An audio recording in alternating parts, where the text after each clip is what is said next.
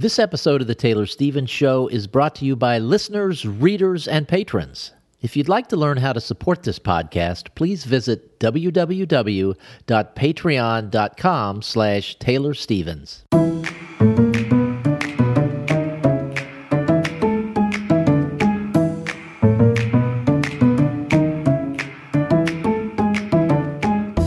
Hi, this is Taylor Stevens, New York Times best-selling and award-winning author of kick-ass international thrillers, and this is The Taylor Stevens Show with my good friend Steve Campbell, where we are kicking writing in the butt one word at a time. And Taylor, it's time for more stories from the farm. Okay, end of the year, last of the stories. For this last of the stories for this year. For this year. Just to be clear. I honestly don't even remember how much I've talked about hatching goose eggs. I mean, I know we talked about, hey, I collected eggs and oh my God, they hatched. And then I ended up with this one solitary goose from the first little batch of 3 eggs. And there's a whole story that goes behind all of this that you can read on Patreon. It's free. Look for the post that says random musings, writing and babies. So many babies. And that will give you like the full post if you want it in much, how do I say this? If you would like it far better articulated than I can do when I'm speaking. I sound, every time I open my mouth, I lose about 80 IQ points. But so the details are all online. But the gist of it is that it takes about 35 days for geese eggs to hatch, and they, but you can only hold on to the eggs a certain amount of time before you put them into the incubator. They start losing viability. So I ended up in this situation where I had these constant, there's always, every couple of weeks, there's another batch of eggs ready to hatch, but geese only lay every 2 days. Sometimes there's even more space between that. So I was putting these batches of eggs in, but it was never a lot of eggs at any one time. Might be, 7 eggs, 5 eggs, maybe 10 if I was lucky. But when you put these eggs in, A, not every egg is going to be fertile. B, not every egg is going to take. They'll start and then they quit. And then even for the eggs that make it all the way to hatch time, not every egg is going to hatch, because hatching is a very, very demanding physical process that if the embryo or I don't even know what you call a hatchling at that point, is not fully healthy, really strong, it does not have what it takes to get out of the shell. And so all the experts are like, oh, hatching geese is really, really difficult. You're better off having a goose do it. If you can get even 50% of your eggs to hatch, then you're doing really good. If you're doing it yourself, whatnot. And so just so many things went on that I ended up in this situation where I had one lonely goose and then another lonely goose. And then finally that little lonely goose had some friends. And now I've got another batch of eggs that's hatching. And my whole thing was I swear to God, if this is one more situation where I just get one lonely goose, I'm going to lose my mind. But as it turns out, apparently I'm a much better hatcher than my geese are, because as we speak, of the 6 eggs that made it through to the end, 4 have hatched. And 1 is in the process of hatching, and I don't know what's going to happen to the 6th one. It might not actually be alive anymore. I don't know. But the point being that now I am about to be awash in goose babies. And I just, and right as Christmas and holidays, and I've just got so many babies. And there's the geese, and then there's the goat baby, and then there's the kitten who's still in the holy terror phase. And I'm just my ovaries are shrinking just at the mere thought of more babies.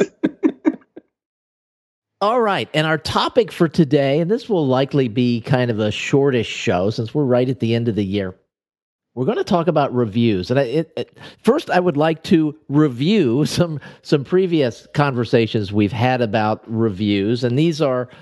I'm going to be using Amazon specifically as a source of reviews. But Taylor, do you remember a conversation we had a few years ago about reviews where you felt like the most important review for a book could be a well thought out, less than stellar review? Do you remember that conversation? Yes. At the time, I had said that a well-written, and I was talking specifically about Amazon for this, because that is where, 70, 80% of ebooks are sold, and where most people go to check out what's being said about a book. For those people who do look at reviews, and some people don't, but when you have all 5-star glowing reviews, a lot of readers will just discount that as, oh, that's all got to be friends and family or paid for or whatever. And if there's, because every book has something negative said about it, if there's nothing being negative being said about that book, then why? Like that does not jive with reality. So even though as an author, it really can sting when somebody says anything less than flattering about your work, as far as the impressions that it makes on future potential readers, a very well-written 3-star review, which Amazon will rank as a negative review because it's not 4 and 5 stars, a very well-written 3-star review that highlights all the strengths of the book and points out the few things that the reader didn't care for, not on the basis of, this author sucked, I couldn't understand anything, but, this wasn't my cup of tea, because that will do more to sell a book than all the 5 stars combined, because readers will look at that and go, okay, this is an honest review. It's not 100% flattering. They obviously read it. They found some faults in it, and those faults don't matter to me. I want to read this book. That's kind of the gist of what was said all those years ago. Okay. And I had noticed, and this is the reason I was talking to Taylor about this a few weeks ago, and we decided to do a show about it. I've noticed, and I suspect you have as well, if you look at reviews on Amazon for books that you're searching for, that there's been a change in the way, it's not so much the way people are reviewing books, but the way people are voting on the reviews. And as you probably... Go ahead. Well, no, I'm like, oh, tell me more, because I, haven't had a book come out for a while, so I haven't really been paying attention. So the way reviews work, you write the review, and if your review is early and it's well-reasoned, people will click that little thing that says this is helpful. And the more this is helpful clicks you get, the higher up it goes, to the point where if you write a really well thought out review that's helpful to lots of people, you will very likely show up on the first page of reviews. You may even be the first review. Yeah. And over the course of the last couple of years, I've noticed this as a trend, and now it's kind of an out of control trend in my mind, where the most negative review gets the most positive feedback, which I find maybe just sort of a commentary on the times in which we live. And I'll give you is that straight across the board, or is that like for books that people have a beef with the author about something? Well, I'm going to give a couple of examples. Okay. So the first example, this is a Harlan Coben book. And I love Harlan Coben's Myron Bolitar series. And for people who have read it, there's this character, this side character that is essentially the Hawk to where Spencer has Hawk, Myron has Win. Win's this, he's the bad guy sidekick. And I've always thought, wouldn't it be great if there was a Win book? And when I saw that there was, and I'd completely missed it, I just saw it somewhere, I went to Amazon to get the book. The title of the book is Win. The book has 21,741 reviews. Oh, my God. The average review is 4.4 out of 5. The number one ranked review reads as follows. How is this person a New York Times bestselling author? This is just trash. And that is the top-rated review that 125 people found helpful. Oh, my God. That was the title of the review. The first sentence is, one of the worst books I've ever opened. This reads like a high school bros fanfic. Now, I read the book, and I loved it. I would be prone. It would have been shocking if I didn't like it. All right, so that's the first one. You were a high school bro, did you, Steve? That's the first review. Here's the second one. Waste your money. Don't bother. Trash. Oh, my God. Verified purchase. Here's the third one. Again, this has 21,000 reviews with a 4.4-star average rating. But only 125 helpful likes on the very, very top negative review. Yes. Or top review at all. And the second one is 95 likes. But the problem is that once you get voted up, people don't see beyond the first 10, because then you have to click to see more to go beyond the first 10. So the third review, with 88 hopeful votes, is very disappointing.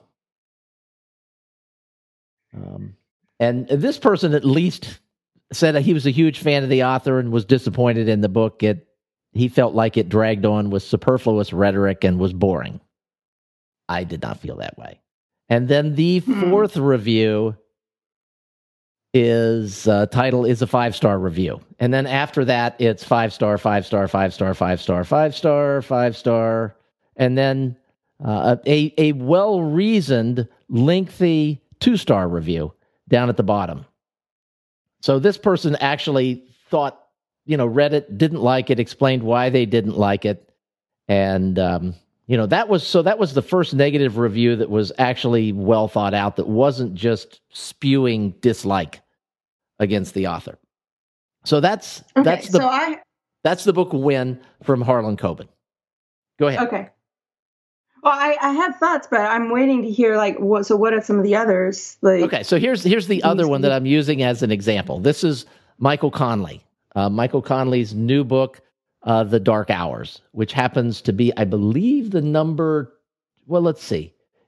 11 in the store this week, if that tells you anything. Wow. Number 11 in the store means it's selling like crazy, and it released almost a month ago. Wow. So it's done very well.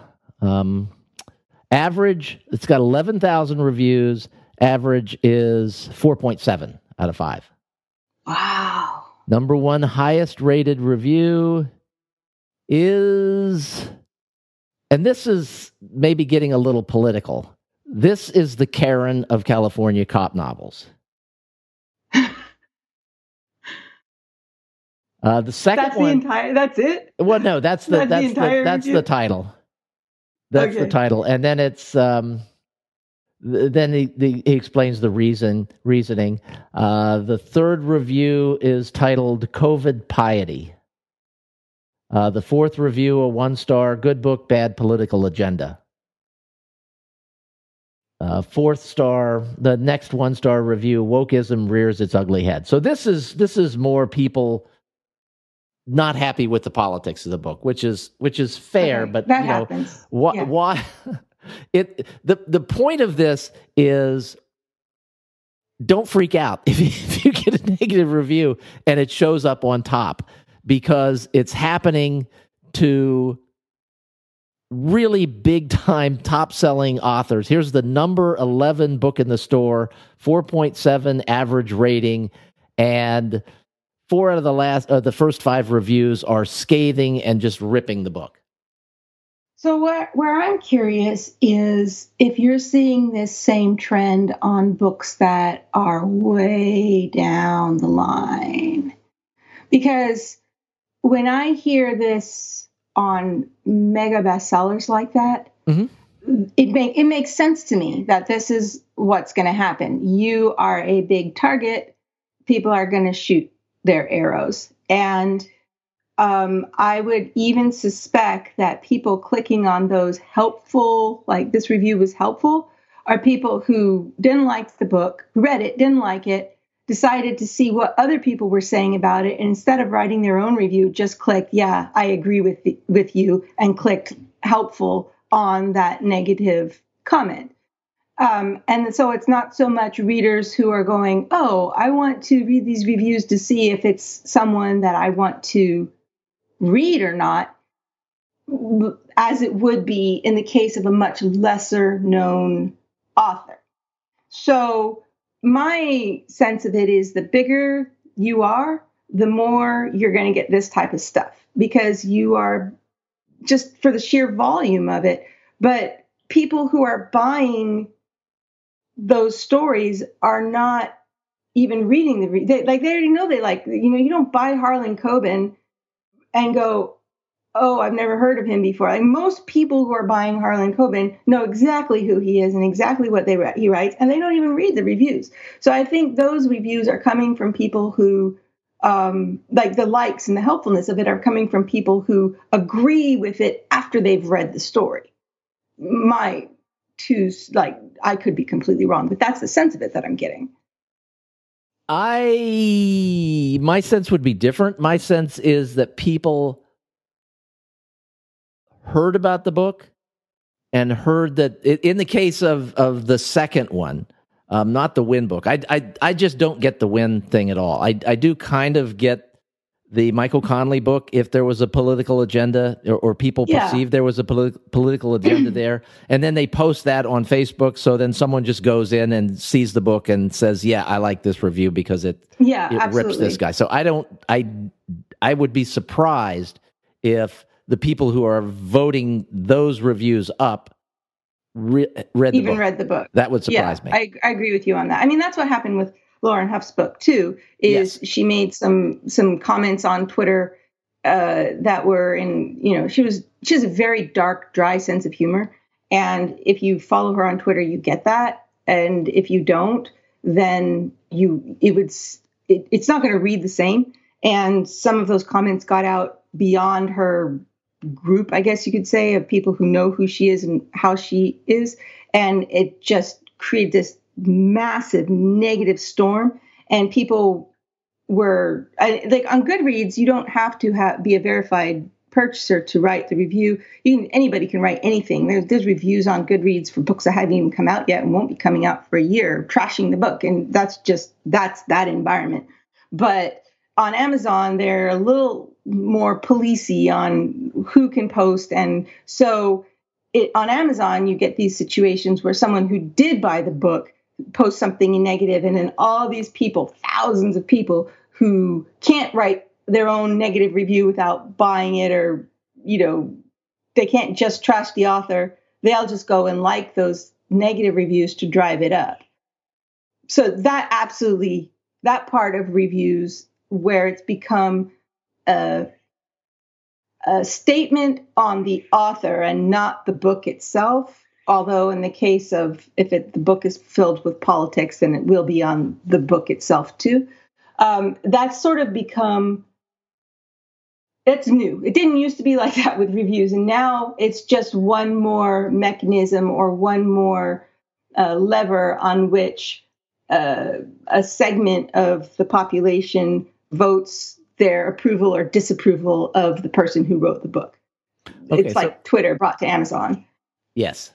Now, here's another thing that's changed over the course of the last few years. I don't know exactly when it changed, but for people who regularly read on a Kindle, you get to the end of the Kindle and it will ask you what star rating you would give the book. Yeah.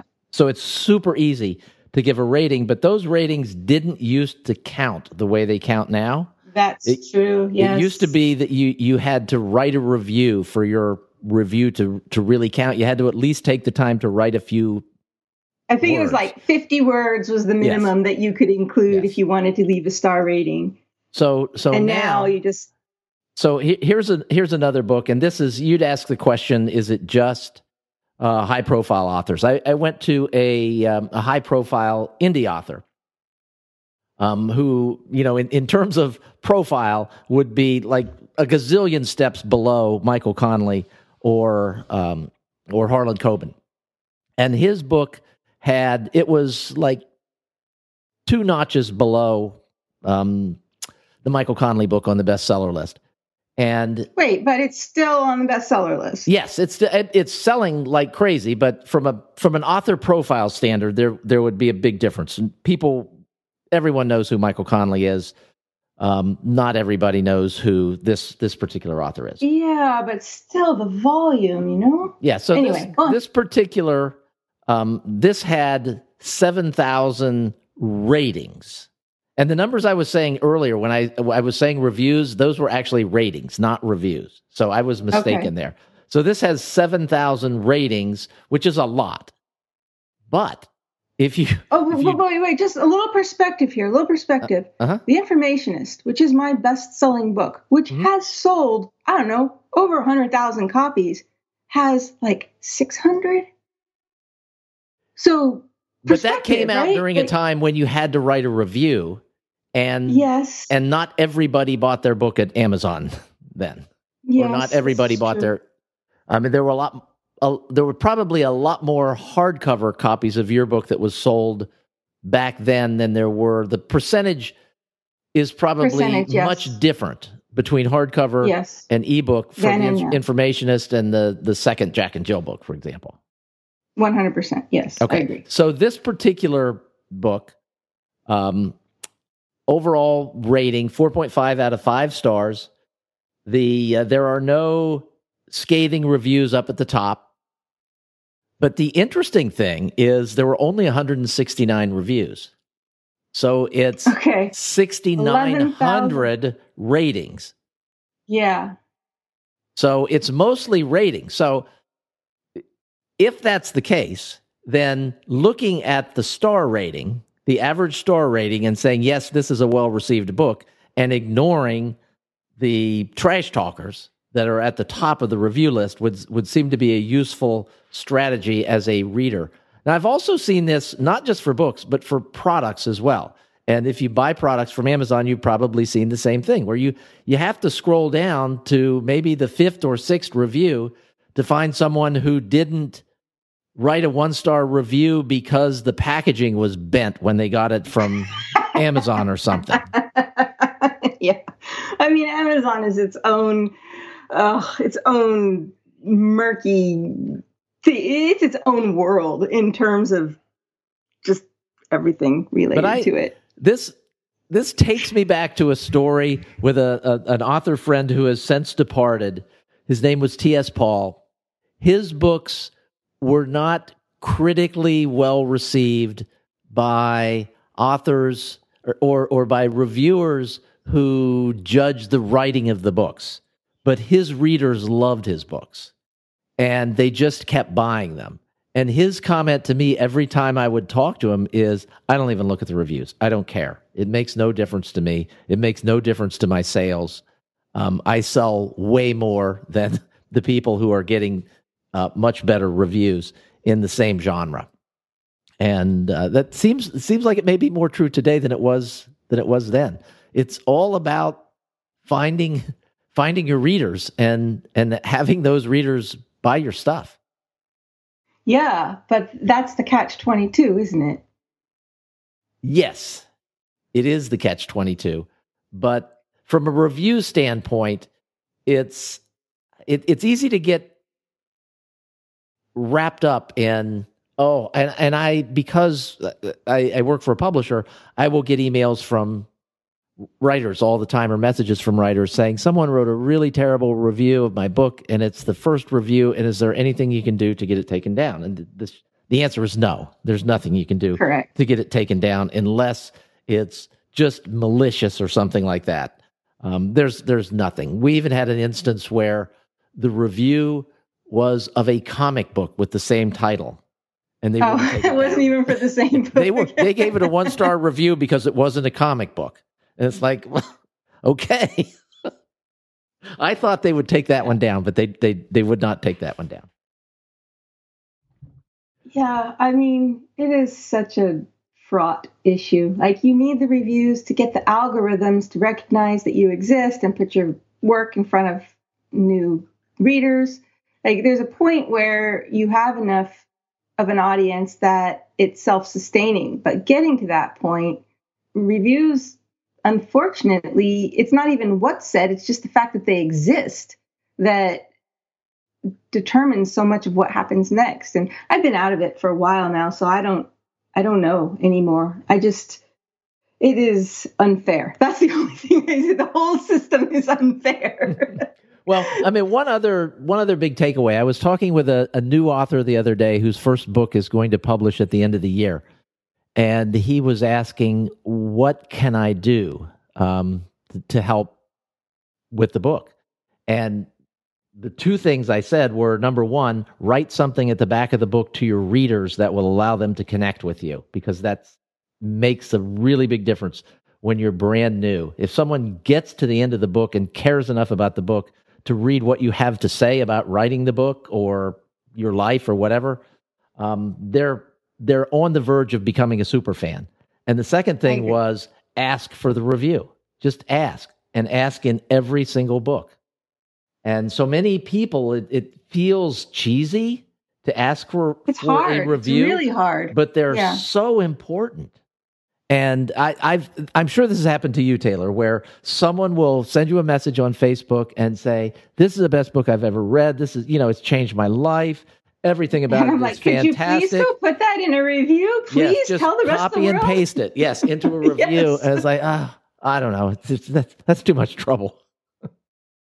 Now, if every single person who wrote me saying, oh my God, I loved your book so much, took the time to also tell the world, it's possible the Monroe series would still be going. There's just an assumption that if you're published, of course, you're going to keep getting published. I love this author, but I'm going to wait till the whole series comes out before I buy the first book. Yeah, you're not going to get a whole series at that point, because it's just not how the publishing industry works. It's what works for you as a reader, and it's totally fair, but it comes with the side effect as well. So, just reviews do matter, but not always in the way that authors think that they do. Like, for the authors, it's often so much about how the reviews make you feel, but yes, for sales, it's a completely different thing. Yes, and from an algorithm standpoint, it's just getting someone to write enough words in the review for it to qualify as a review. Yes, and I think that one of the biggest, maybe for readers, a big stumbling block for writing reviews is that, sometimes, at least in the olden days, I don't know if it's still like this, reviews would get torn apart by other reviewers. And nobody wants to put themselves out like that. But also, there's this sense of, people are going to read what I write if I post it publicly, and I don't really know how to write well, so I don't want to do that. That's embarrassing. But it doesn't matter if reviews are written well. Like you just said, the most helpful votes went for the review, like, this is trash. I love this book because ... is a review. And that's all that it needs to be. It doesn't have to be well written. It doesn't even have to be well spelled or full of perfect grammar. Just the fact that it's done is what matters the most. Yeah, here's I think this is the first of the, no, it's like the third of the really highly rated reviews on the Wynne book. Love these stories of Myron, Wynne, and families. Great storytelling as always. How I wish there was a follow-on to immediately dive into, period. That was it. Perfect. 5 stars. Great. Yeah. Yeah. Yeah. So ask for the review. Ask for the rating at the end of the book, because your readers want to help you. They want to help you succeed. If they got far enough, if they get all the way to the end, they care enough to want to help you. Yeah. I agree. That's all very, very thoughtful and fascinating to me, since I'm not really that well integrated into it all anymore. So that is it, not only for this week's show, but for this year's show. Yeah. Our last show of 2021, and we will be back with you. We're going to take another 1 week break over the New Year's holiday. We will be back with you on Tuesday, January 11th. So have a fantastic New Year. Stay safe, and we look forward to chatting with you again soon.